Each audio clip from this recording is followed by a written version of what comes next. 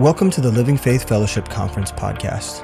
The Living Faith Fellowship is a peer network of like-minded churches united under a single biblical authority and one common mission. You're about to hear a message from one of the many conferences hosted by the Living Faith Fellowship every year. We pray it's a blessing.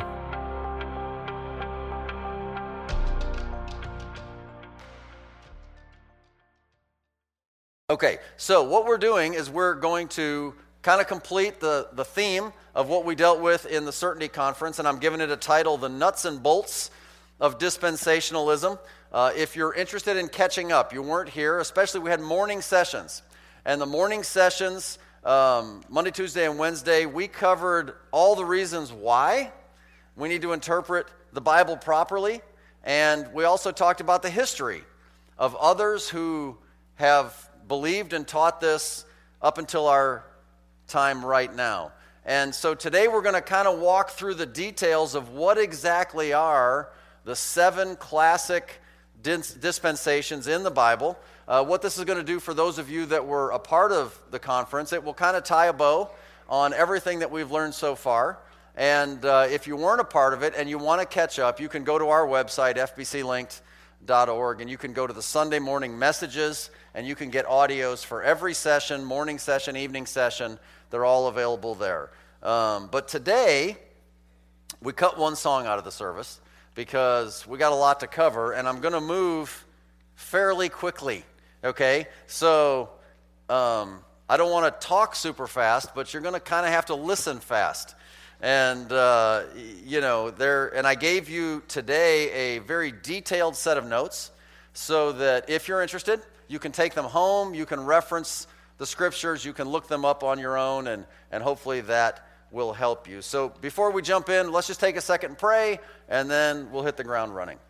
Heavenly Father, thank you so much for your word, and thank you for giving us not just your word, and certainly not just the Holy Spirit, the author and interpreter of it, but you have defined for us how to do that. And that system is clearly by rightly dividing the word of truth. And so, Lord, I pray that you would guide us. I pray that you would speak to our hearts. Lord, I know that in this room there are just countless needs. Everybody that's here represents a different need or two in their lives, and they have come here to hear from you. And so regardless of the subject in front of us, Lord, your Holy Spirit can do what only you can do, and that's my prayer, that you would speak to each and every heart, and each and every person would receive from you a word that would encourage them to know what you would have them to do with the next step of their lives. That's our desire always when we come together. We want to magnify you, so speak through your word, I pray, in Jesus' name. Amen. So this idea of dispensationalism, just in very quick review, is the system of properly interpreting or understanding the scriptures. And the only way to do that, as I prayed, comes out of 2 Timothy 2:15, and that is to rightly divide the word of truth. If you were with us last Sunday, we talked about this in some detail. If not, you can go back and listen to the message online from last Sunday. So I want to start off today by way of introduction and just make this point and ask the question, why do we teach dispensations? I mean, why is it that we need to learn this situation? Why do we need to learn this system of Bible interpretation? Well, it's important to learn this system of Bible interpretation so that we don't add to or take away from or twist the understanding of the scriptures. 1 Corinthians 14 and verse 33 says that God is not the author of confusion. And so there's no reason to be confused when we look at the scripture. God will give us a proper understanding himself. And all through the Bible, you'll notice in your notes, there's just tons of scripture references. They'll pop up on the screen, but we're not going to read them all. But all through the Bible, God gives us these admonitions. So in the Old Testament, for example, in Deuteronomy chapter 4, in the first couple of verses, you'll see that God says very clearly that we are not to add to the scriptures. And we're not to take away from the scriptures either. Don't add to them. Don't diminish from them. Proverbs chapter 30, verses 5 and 6, the same thing. Don't add to the scriptures. If you do that, you'll be found a liar. We go into the New Testament, and at the very end of the entire revelation of God, in Revelation chapter 22, verses 18 and 19, again it says, be sure that you don't add to or take away from the scriptures, because if you do, there's the big or else. And the big or else is all the plagues of this book will be added unto you. Nobody wants that, so you don't want to add to the Scriptures. You don't want to take away. In other words, we just take it as it's given and believe it as it's given to us. The Bible also warns us that we're not to wrest the Scriptures or twist the Scriptures. And that's what it says in 2 Peter chapter 3, verses 14, 15, and 16, where he refers to the writings of Paul as Scripture, and he says some people, and he categorizes them as unlearned and unstable. People who are unlearned, they're ignorant, they're unaware of truth, or they're unstable, they just don't have character and a foundation in their life, will tend to do this. They will wrest, like the word wrestle. They will twist or contort the understanding of the Scriptures. And he says if you do that, they do it to their own destruction.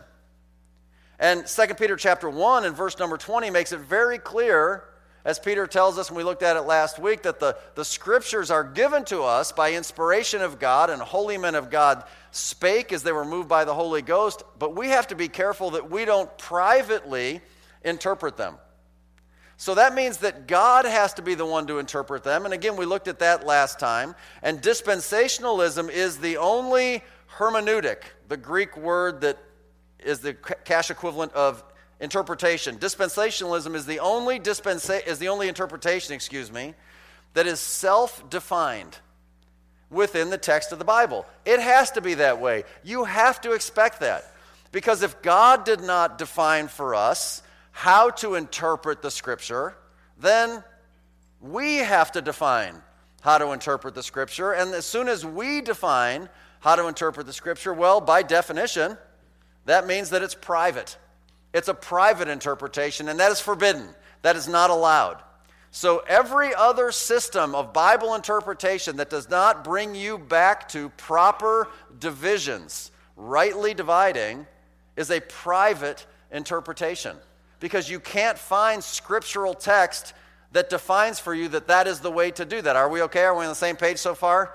It's a little technical, but we're going to jump in, okay? You ain't seen nothing yet. Okay, we're just getting started. Point number 1 in your notes, the biblical structure of a dispensation.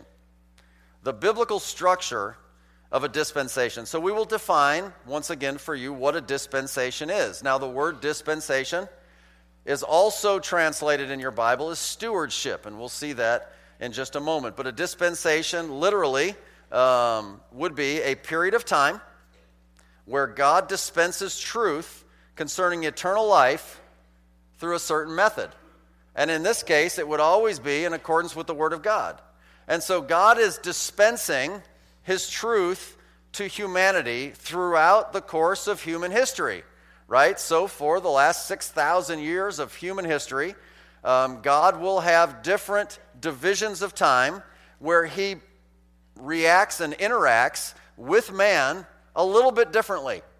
And that's what we're going to see. That is the core understanding of what dispensationalism is all about. And what we're going to see, if you'll turn to Luke chapter 16, are 4 characteristics of a dispensation.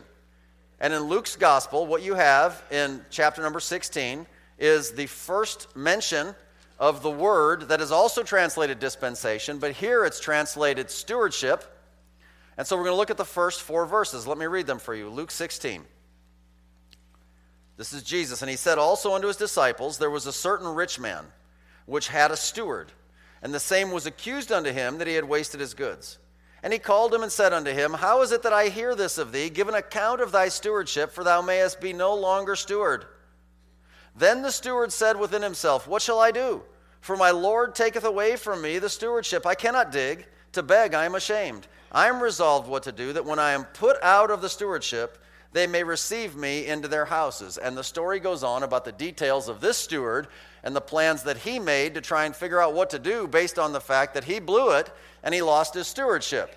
That's a great Bible study, and we're not going to take on that Bible study today, but in those first 4 verses, all you need to know is God gives us the 4 characteristics of every dispensation. And the first one is, every dispensation has a leading steward. Every dispensation has a leading steward or character or focus, the person who has been given this responsibility. So in the first part of Luke 16:1, there is a certain rich man. which represents God, who had a steward. That's the guy who's managing his kingdom, his affairs. Number 2, every steward has a responsibility. So his responsibility is to care for the business of the rich man, of the owner, Luke 16:1 and 2. He calls him into account. You call somebody into account because they have been given a responsibility, and you want to check up and see whether or not they have carried out that responsibility faithfully or not. Because, as every parent knows, with responsibility comes accountability.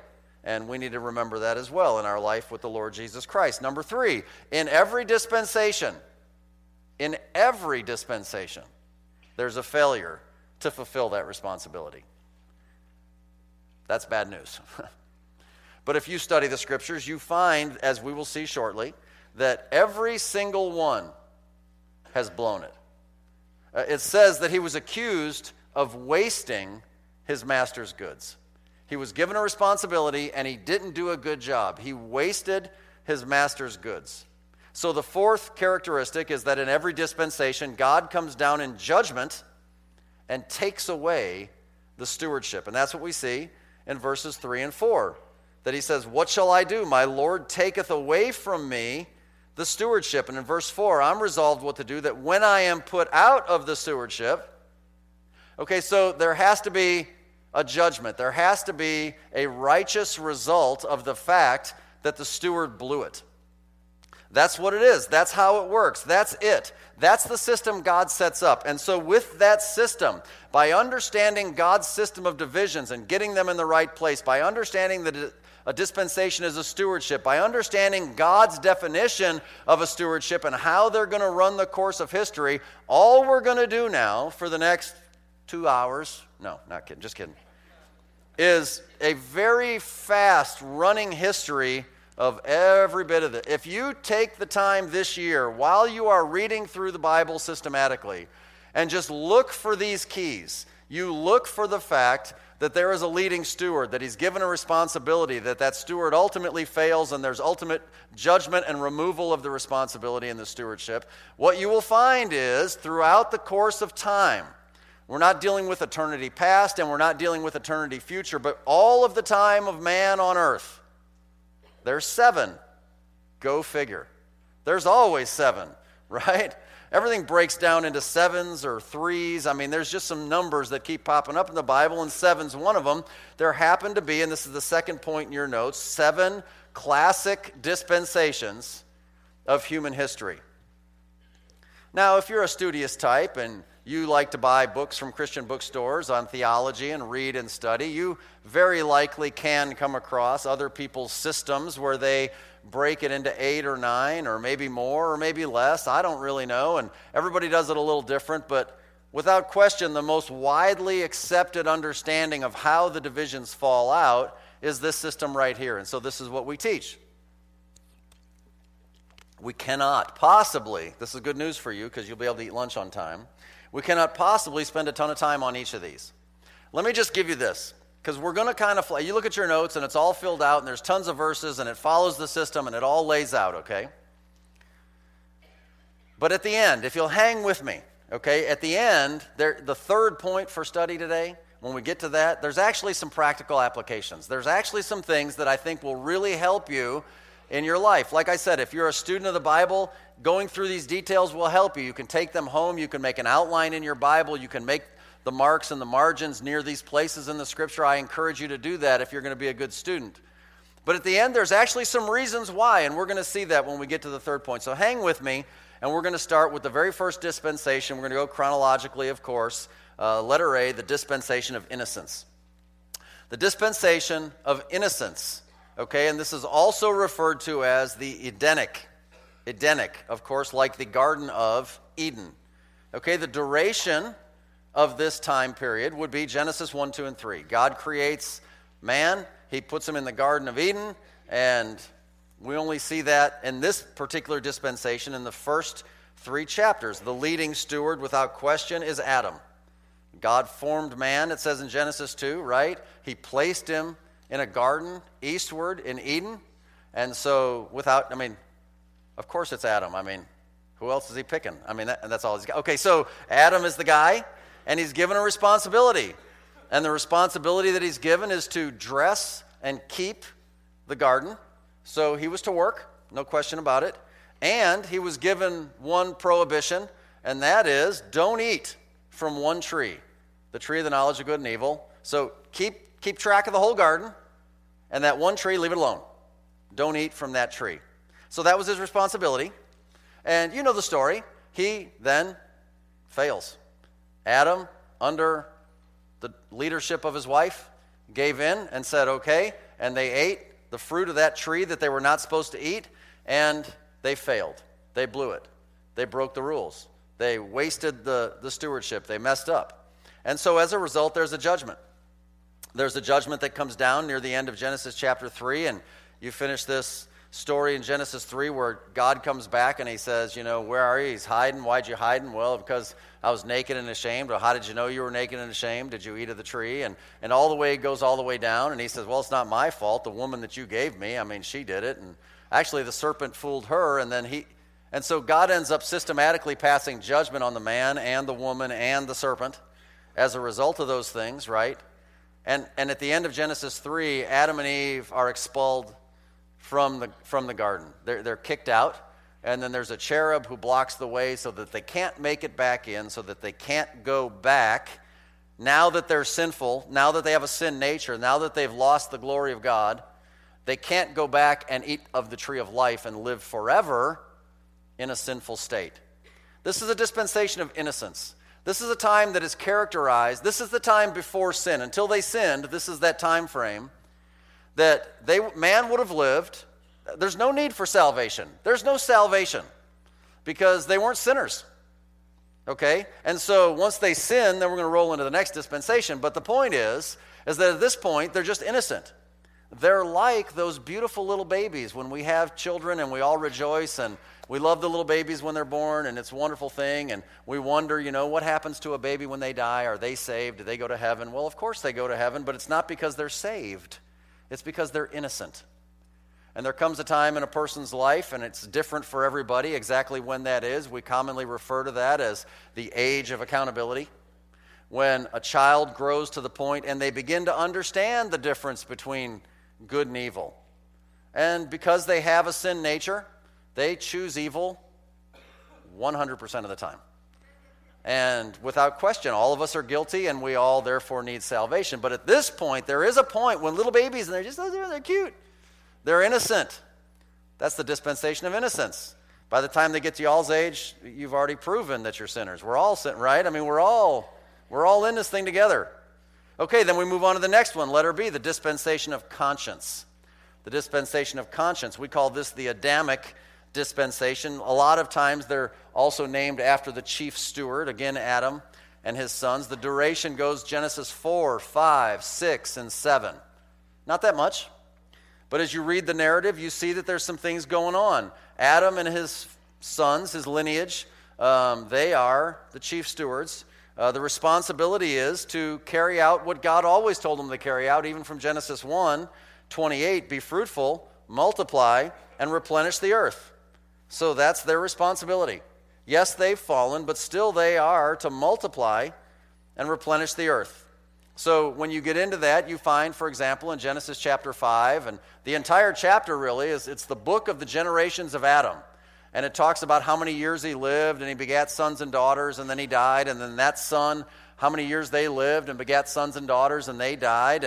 And so what they're doing is they are fulfilling their responsibility. And they started off pretty good fulfilling their responsibility. In fact, they remember the prophecy, the first prophecy that was given in Genesis 3:15, which dealt with the promise of the coming of the Messiah. It would be the seed of the woman that would bruise the head, right, of the seed of the serpent. And that ultimately that would become the Messiah. But, I'm sure that was a little unclear to them. They just knew that there was a coming seed that was going to save the day, but yet still, they didn't really fulfill this, although they started off well. Genesis 6:1 shows off that they did. They began to multiply on the face of the earth. So they started off okay. But in this time, what's going on? Well, man is now a sinner. There's no scripture given to him. How is he supposed to know exactly what he's to do before the Lord? Well, he has a conscience. And your conscience, friends, is the thing that sets you apart from the animal kingdom. I mean, we all love our little doggies and kitties and all that stuff, and we want to know that they're going to be in heaven with us, when they go. And, I don't want to burst your bubble or nothing, but they're not. They're not. Don't let me finish my sentence, please. They're not humans. They can't respond to a creator like we respond to a creator. They don't have a conscience. You might think they do, but really all they care about is, are you going to feed them? That's all they care about.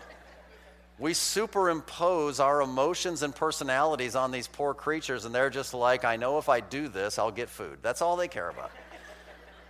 All right, I just put off about half of you. Okay, I'm sorry. Let's get back to the Bible.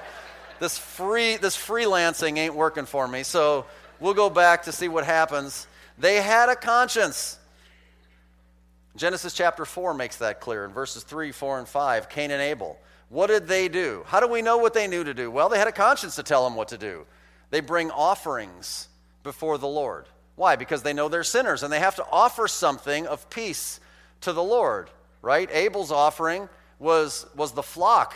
Animals had to be killed, and that was acceptable to the Lord because without the shedding of blood, there's no remission.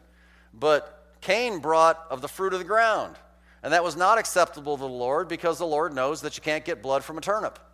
And so it's the time of conscience, and that's how they responded. And so they ended up failing in their responsibility. Why? Because ultimately the seed of man that was supposed to multiply and fill the earth is corrupted. In Genesis chapter 2, 3, 4, and 5, Genesis chapter 6, verses 2, 3, 4, and 5, you have these sons of God. Take my word for it. The Bible is clearly in defining this. In the Old Testament, these sons of God in Genesis 6 are not just godly people. These are angelic beings from the heavenlies that come down to earth and marry daughters of men. So you have angels that are males that come down and take wives of human women. They corrupt the seed. Their offspring is this freak, giant offspring. There's always a freak offspring when these species that don't belong together get together. And it corrupts the seed. That's Satan's plan, to ultimately destroy the opportunity for the Messiah, the seed of the woman, to bruise the head of the serpent. And so with that, they blew it. When they allowed that to happen, they failed in their mission. And so there's a judgment. And the judgment ultimately comes where God destroys the earth with a flood. And so in Genesis 6, we see that it repented God that he made man, and he said, I'm wiping them out. I'm wiping them out. So then in Genesis 7, you have the flood of the rains that come, and it rains continually for 150 days, and all the land is filled, and everybody is killed. Everybody's dead, except Noah and his family, because Noah found grace in the eyes of the Lord. And of course, the animals they brought with them. And so Noah and his family make it, which is a very clear and easy transition into the next dispensation, which will be named after Noah, the Noahic dispensation, or the dispensation of human government, because something new is introduced in the time of Noah that was never introduced prior to the time of Noah, and that's human government. We'll see that in a second. We crank through the first few dispensations in just very few chapters in the Bible. Now it's Genesis chapter 8, 9, 10, and 11. And the stewards, without question, are Noah and his sons. And so in Genesis 9 and verse number 1, it says that God blessed Noah and his sons. So they are the ones that are called out. They are given the exact same responsibility all the way back from Adam in Genesis 9:1 to be fruitful, to multiply, and to replenish the earth, right? And this time there's something added. God knows, obviously, that man is just, the thoughts of his heart are wicked and evil continually. So he wipes them all out and he starts over.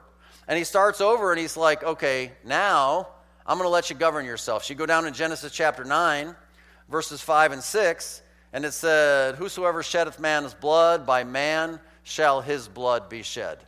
So now man is going to govern man in the things that man does. We have human government for the first time. Man is now given the authority to serve as a governor over his brother. Remember back when Cain, am I my brother's keeper? Remember that excuse? Well, now he's saying, well, now you are. Now you got to look over at one another, right? And so they are to be fruitful. They are to multiply, and they are to literally repopulate, replenish, and fill the earth everywhere. Now, there's eight human beings at this point, and they got to repopulate the whole earth. And so the failure then is the refusal to scatter all over the whole earth. And that's what we see in Genesis chapter 11. You know the story of Genesis 11. It's the story of the Tower of Babel. And frequently we want to emphasize the fact that they built this tower to reach unto heaven, and God comes down and he destroys it because as though they were going to reach unto heaven. You know, the Led Zeppelin song, Stairway to Heaven. I mean, it was kind of like that, and God doesn't like Led Zeppelin, so he's going to destroy it. And so, I don't know what I'm doing. Okay, so... But there's really more going on than just the fact that they're not really building they're not really going to make it to heaven. How foolish would that be? So, whether they're building a radio tower, what are they doing? You can, seriously, what was that tower all about? And we're never going to get done with this, but think to yourselves some of the pyramid-type structures in the world. Think to yourselves some of the ancient Indian ruins, the Mayans and the Aztecs, and they have their temples. Whereas it was a place and a point of worship. It's more along those lines if you want to kind of get an idea of what they're really talking about, all Led Zeppelin aside. And but what they really did was, if you look in Genesis 11 and verse number 4, it says, let's build a tower. And he says, let's build a tower. It says, lest we be scattered. They're all of one voice, of one tongue. They were all together and unified, and they're like, we're all hanging together. We're not spreading out. And God's responsibility that he gave them was spread out, and they wouldn't do it.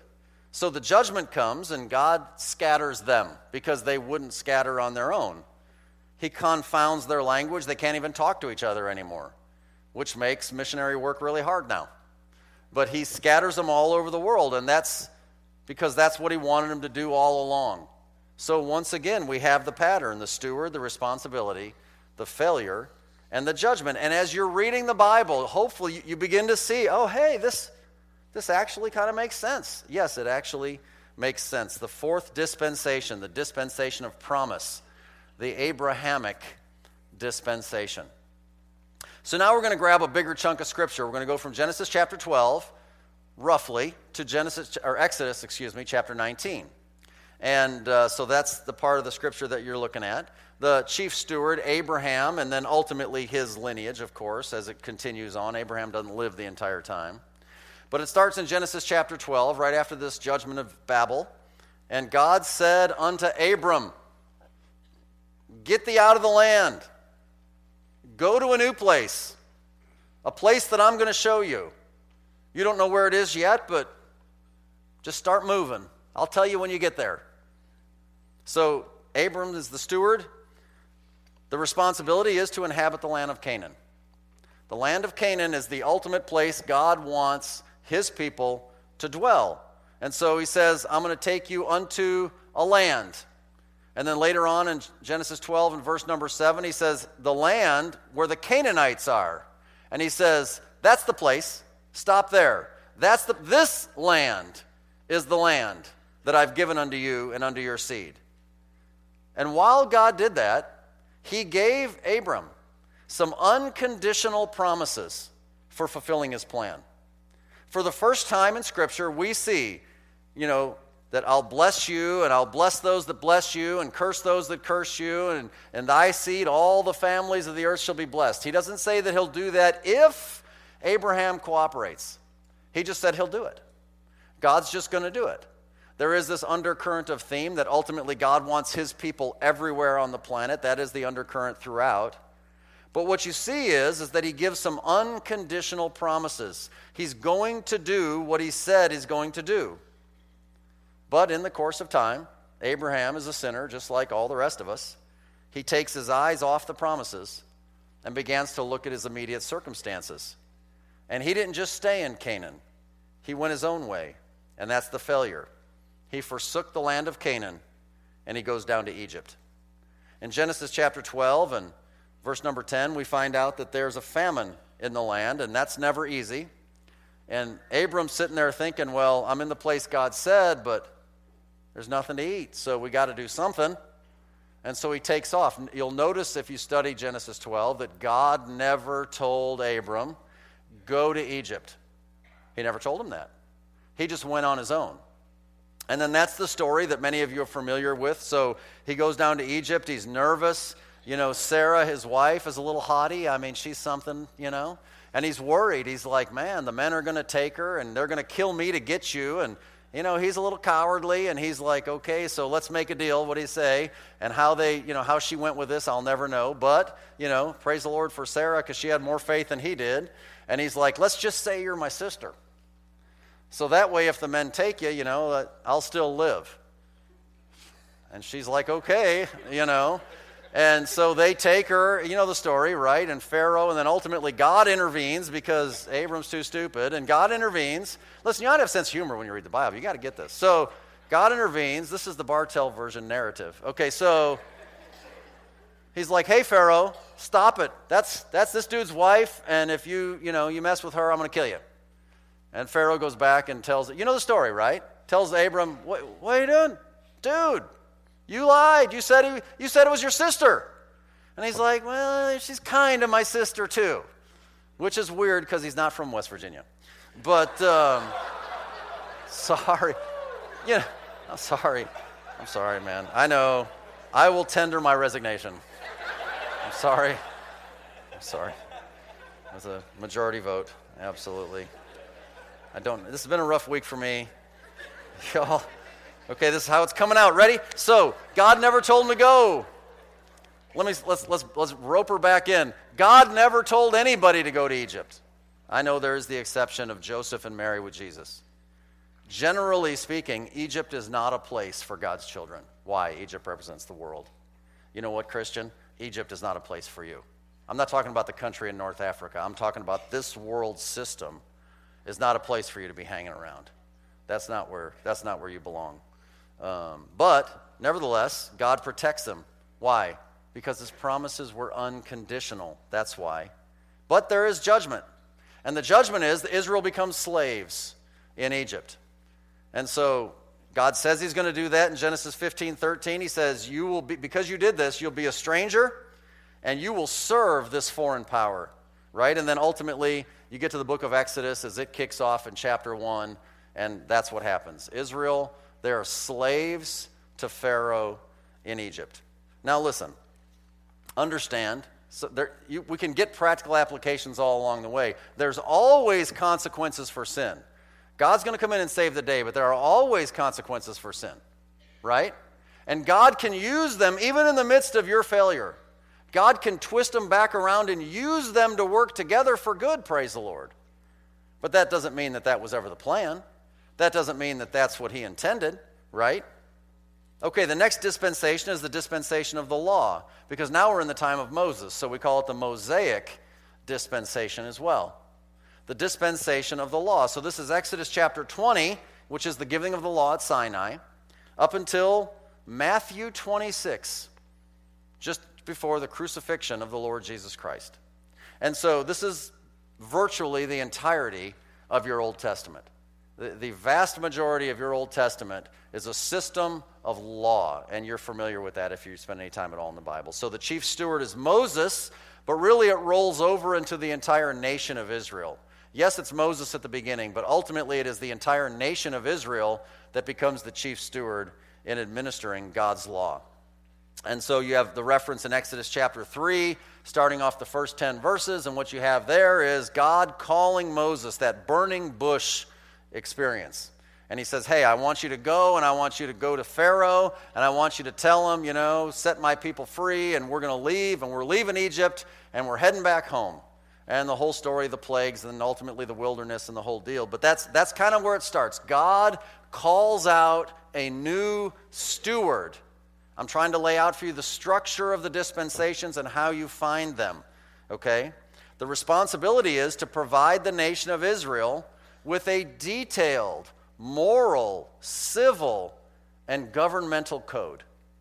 That's what he's doing. Through the law given on Sinai, it is a detailed description of what God expects morally, civilly, and governmentally. And you see that in Exodus chapter 19, where that's where it all begins. Moses is up on Sinai, God is getting ready, and it continues through the rest of the book of Exodus, all the details of the law. It starts with the big 10 commandments, the moral law, and then rolls into all the ceremonial laws and the priesthood and all of the different things that Israel is to keep. Those things which we no longer have to keep, thank the Lord. But that is the responsibility. This is the code. This is what you administer. This is what you will manage. This is what you will obey. This is what I will judge.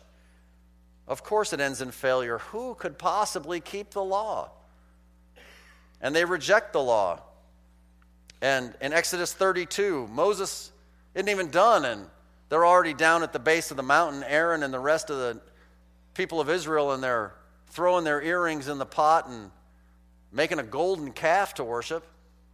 And Moses comes back, and then ultimately throughout the rest of the Old Testament, what do you have? You have one failure after another as they're rejecting God's plan as administered through the priests, the kings, and the prophets. That's most of your Old Testament. So, for example, you go into the book of Judges, and you have the failure of Israel under the leadership of the priests and the judges. And the book of Kings and Chronicles, for example, come in, 1st and 2nd Samuel into that as well, and it shows Israel's failure under a system of kings. And then you come into the books of prophecy and all the major prophets and all the minor prophets, and what do you have? They're preaching and proclaiming God's righteousness and what the people ought to do, and what do the people do? Well, the opposite. And so ultimately there's the failure of Israel under the prophets. So since the steward blew the responsibility, then it's a failure, it's judgment. That's all that remains is judgment. So what's the judgment? Well, God takes the nation of Israel and sends them into captivity. And so Babylon comes in, and they take them captive, and they all go away into captivity for 70-odd years. And yes, of course, eventually they return from captivity. But even after they return from captivity with Nehemiah and Ezra, and they work their way into rebuilding the temple and the final prophets leading up to Malachi, Israel never really regains their prominence, do they? Israel never really gets back on top like they're supposed to. Israel never really goes back to their command given in Deuteronomy that they were to be the head of all the nations, ruling from Canaan. They never really got there. And so they're just kind of limping along. And in the meantime, you have like a 400-year period of silence between Malachi and Matthew. And during that time, that's when Israel dreamed up a bunch of rules on their own. That's where we see the development of Pharisees. That's where we see the development and the setting in place of Sadducees. That's where we see all of these things that were in place when Jesus shows up. It has nothing to do with even the Old Testament law. They kind of made that up on their own while they were so distant from the Lord. They weren't behaving like they were supposed to behave. And so even when Jesus shows up on his earthly ministry, it is still completing the time of Moses. The law, the Bible says in Galatians 4 that Jesus was born at an appropriate time. He was made under the law in the fullness of time. He was made under the law. So the earthly ministry of the Lord Jesus Christ is still the completion of this Mosaic dispensation. Which leads us to the dispensation of grace. Letter F, your sixth dispensation. The dispensation of grace, or the Christian dispensation. This is the time in which we live. So we would start that in Matthew 27, roughly. Of course, you have 4 gospel accounts. You have to find the right chapter in each one. But basically from the time of the crucifixion, right? The death, burial, and resurrection. Next week is what? Easter. Right, so we celebrate the institution of the dispensation of grace. We celebrate the resurrection of Jesus Christ, the culmination of all the things they blew in the Old Testament, and offering to all of us the free gift of eternal life. And that's where we're living here. This is the dispensation of grace. It's the most amazing time. And so we have the crucifixion up until Revelation 3, the end of which is the rapture of the church. So the chief steward, if you wanted to pick one individual to kick it off, it would be the Apostle Paul. It would be the Apostle Paul, but ultimately it is his spiritual descendants, which would be the church. We lost some lights, didn't we? Is that the idea? Did we lose some lights? Did y'all notice it got darker in here? Or is that just me? Was it the Led Zeppelin thing or the West Virginia thing? Okay, let me just hurry before the rest of them go. All right. So Paul and his descendants, the church. So for example, Ephesians chapter 3, verses 1 through 7. He says, hey, you've heard of the dispensation of the grace of God, which was given unto me to you word, right? To fulfill the word of God. And so there's this dispensation of the grace of God. Paul says it was given unto me. Well, it was given unto me for you. In a sense, it's given unto all of us. But he gets the ball rolling with Paul. In Colossians chapter 1 and verses 24 through 27, he refers to it a little different way. He calls it the dispensation of God. But again, he says, it is given to me to give unto you. Right? So Paul is the guy who writes 13 books in the New Testament that are written to the churches or to individual Christians. Paul is the guy who lays the foundation for all that we need to understand about doctrine in the church age. He is the chief steward. But in Ephesians 2 and verse number 20, it's very clear that we're all in this together because we're all a part of the building that is the household of God, built upon the foundation of the apostles and the prophets, right?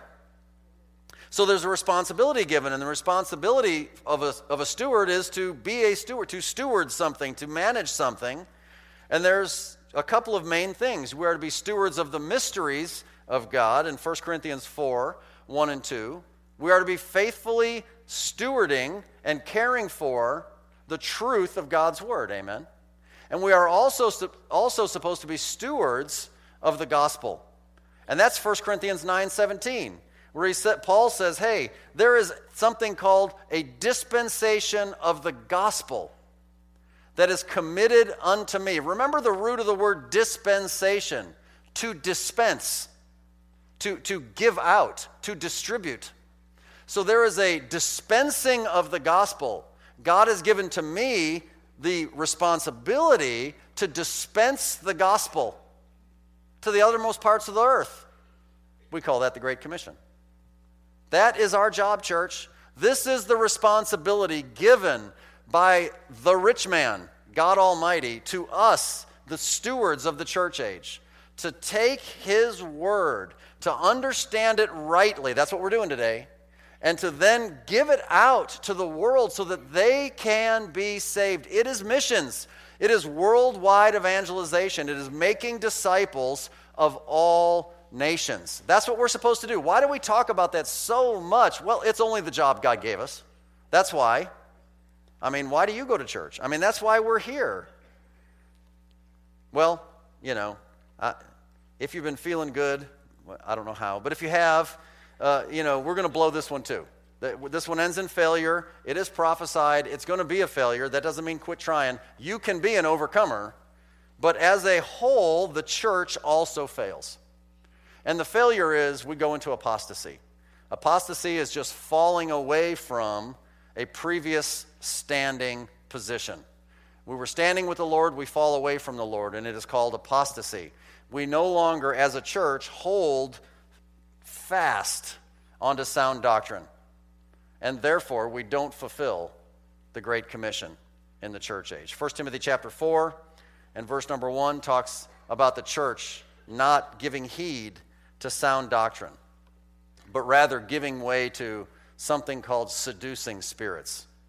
1 Timothy 6, at the end of that book, it talks about, hey, you really need to watch out because there's these things called oppositions of science, falsely so called.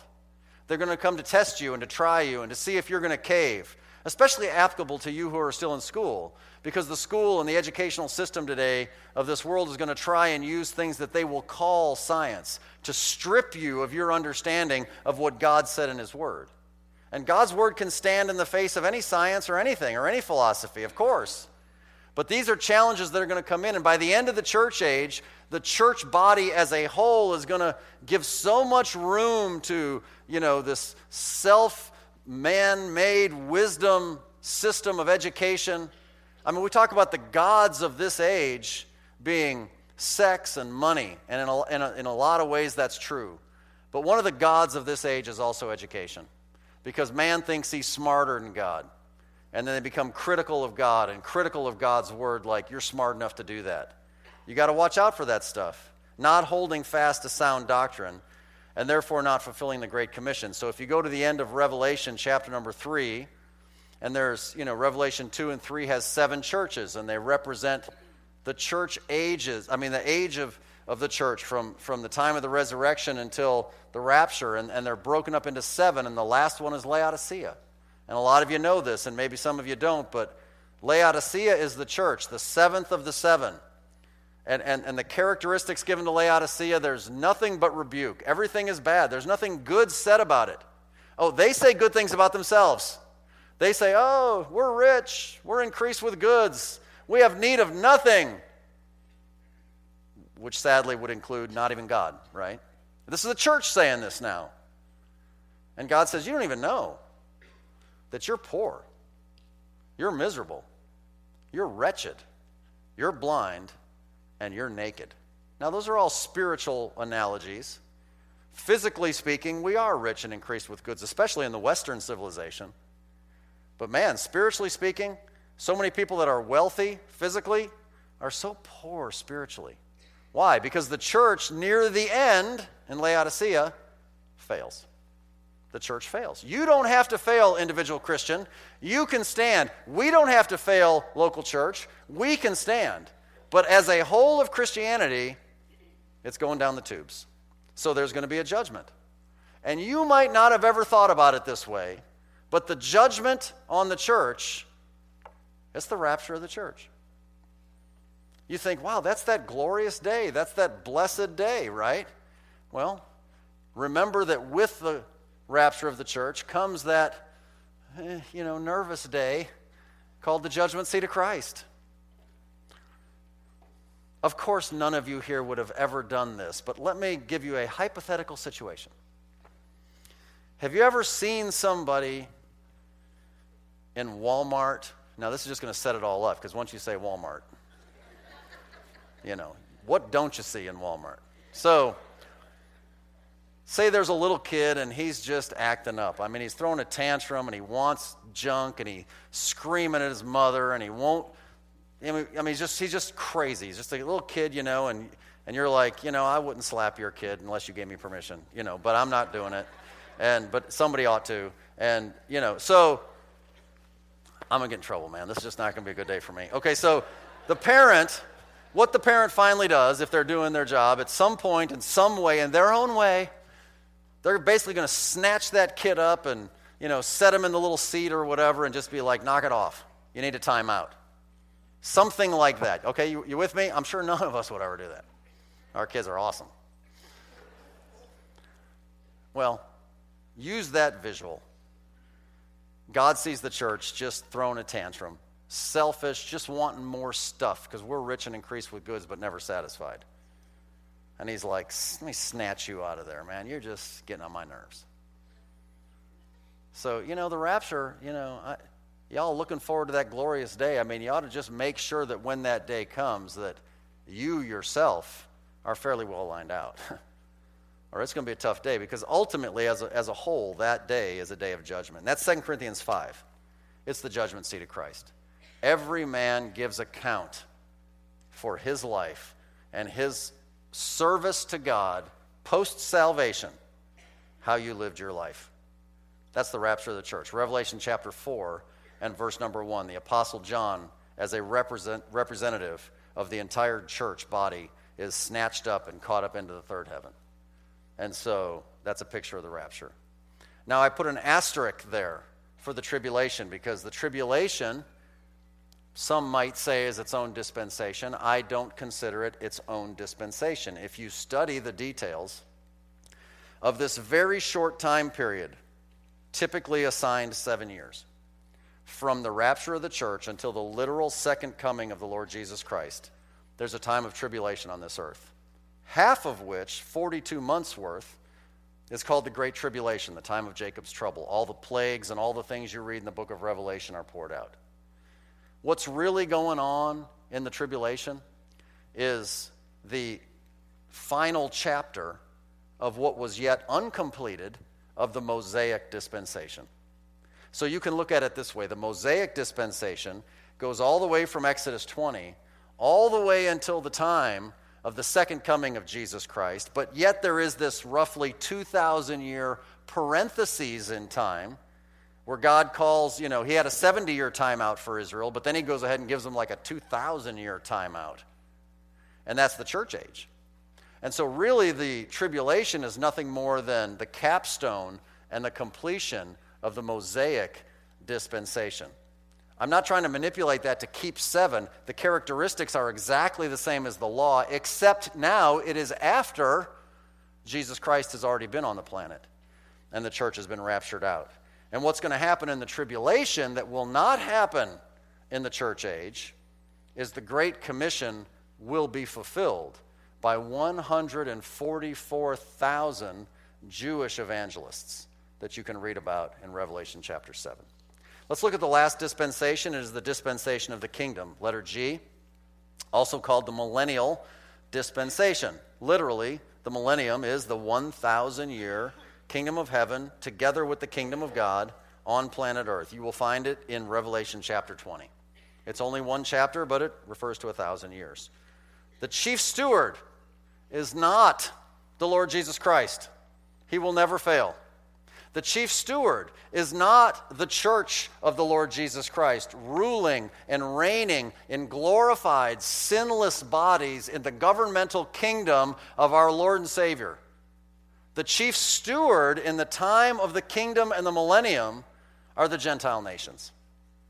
They are the nations of this world that pass from the tribulation into the millennium. That's Revelation chapter 20 and verse number 4. There will be real human beings, not glorified human beings, that make it through the tribulation. And they enter into this new kingdom now that Christ returns and he sets up his throne and glorified little Christs are flying around. That's us and, governors and mayors or whatever we're doing. And these guys are just, our new building, it'll still be here. Everything's the same. The tree in your backyard will probably still be there. They'll be regular people. Well, they are the chief stewards.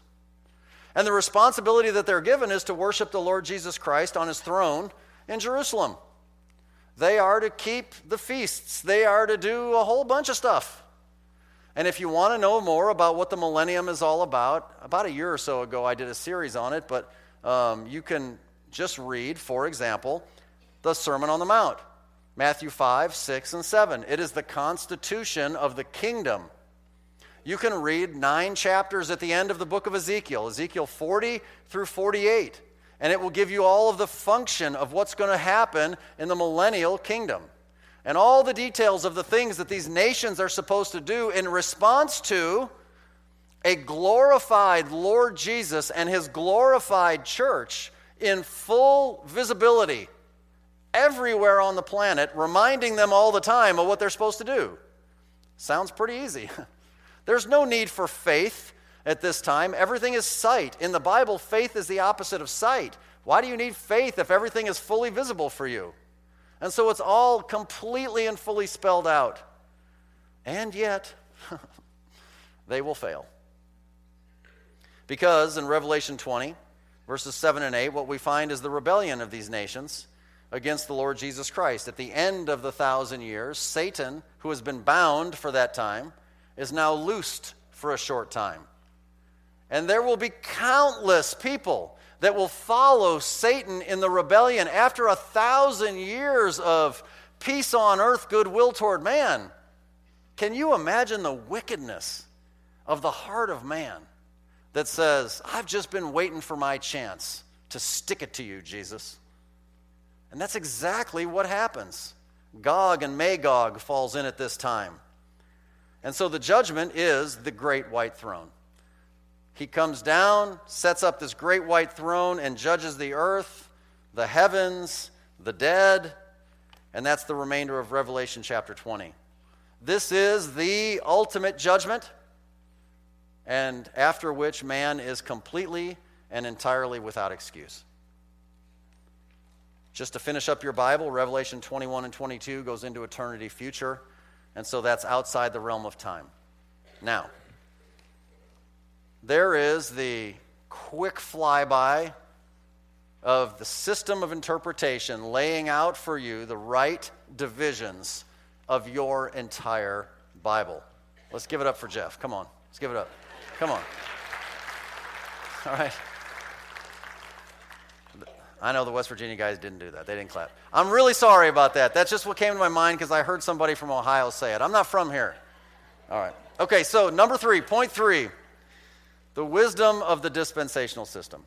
There has to be a reason why we're doing all this. Why would God not just say, look, you know, y'all are like sheep, and sheep are kind of dumb, so let's just make it simple, and we'll just throw out one system. It'll be the perfect system, winner take all, loser loses all, whatever. I mean, why not one system? If you've ever studied this, you naturally have the thought in your mind, you know, why did he do it this way? Wouldn't it have been easier to do it a different way? Well, I mean, okay, let's talk about that for just a second. I have in your notes, throughout human history, when time is done and all the dispensations have run their course, check out what happens. God will have done everything possible to offer eternal life to mankind. And maybe more helpful than anything else for you in your processing of this information. Here's the conclusion of it all. At the end of all of these different ways of offering God's grace to you, mankind always fails. And God will have successfully covered every conceivable scenario that man uses as an excuse for not being given a fair chance to succeed. You hear what I'm saying? You know how we are. Somebody says, well, hey, I gave you this. You immediately, like I do, you immediately think, hey, that's not fair because I didn't have this opportunity. Well, at the end of 7 dispensations of human history, every excuse is covered, and every mouth will be shut. And that's the point. Notice, what do we say? Well, that's not his fault. Man's just a product of his environment. Well, Adam, in the Garden of Eden, before sin, had the perfect environment, and he still failed. Well, you just say, look, that's not the way I like to live. Here's how I like to live. Let your conscience be your guide. Oh, okay, well, there was an entire dispensation of time that proved that when the conscience was your guide, you failed. You failed. You might say, well, look, I'm tired of people telling me what to do. I just want to rule myself. Oh, okay, well, he gave you an entire dispensation where you got to rule yourself, the Noahic dispensation, and you blew it. Well, you say, well, you know, it is kind of hard to get going. I mean, if somebody would just give me a leg up in life, then I would do just fine. Oh, really? Well, how about God gave you absolute, unconditional promises? Think that's enough of a leg up to get started? Blew it. Failed. Well, you know what? Sometimes, I mean, how do I really know exactly what you want me to do? Can't you give me just a detailed list of what I'm supposed to do so I know exactly what you want? Oh yeah, how about the law? Very detailed list. Blew it. Failed. Sinful. Well, I just got to tell you, this is just entirely too complicated. How about a free gift? How about I do it all? How about you do nada?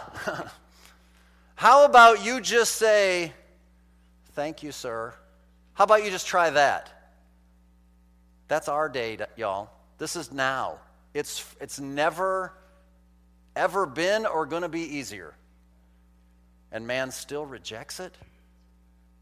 and God's people who have received eternal life continue to reject walking with him? Failure. Sinfulness. Well, it's just, hard to conceive. It's not, the conceptual thing is kind of hard. It's not clear enough. The kingdom on full display, literally crystal clear. And yet there's still rebellion. Yet there's still failure. Yet man still blows it. The dispensation of the kingdom. It's hard to imagine that after complete and full revelation, that happens. So I put this in your notes. What is this? Why is this God's system? Well, because this shows that man is broken, the flesh is wicked, and that we need salvation. Amen? Man is broken.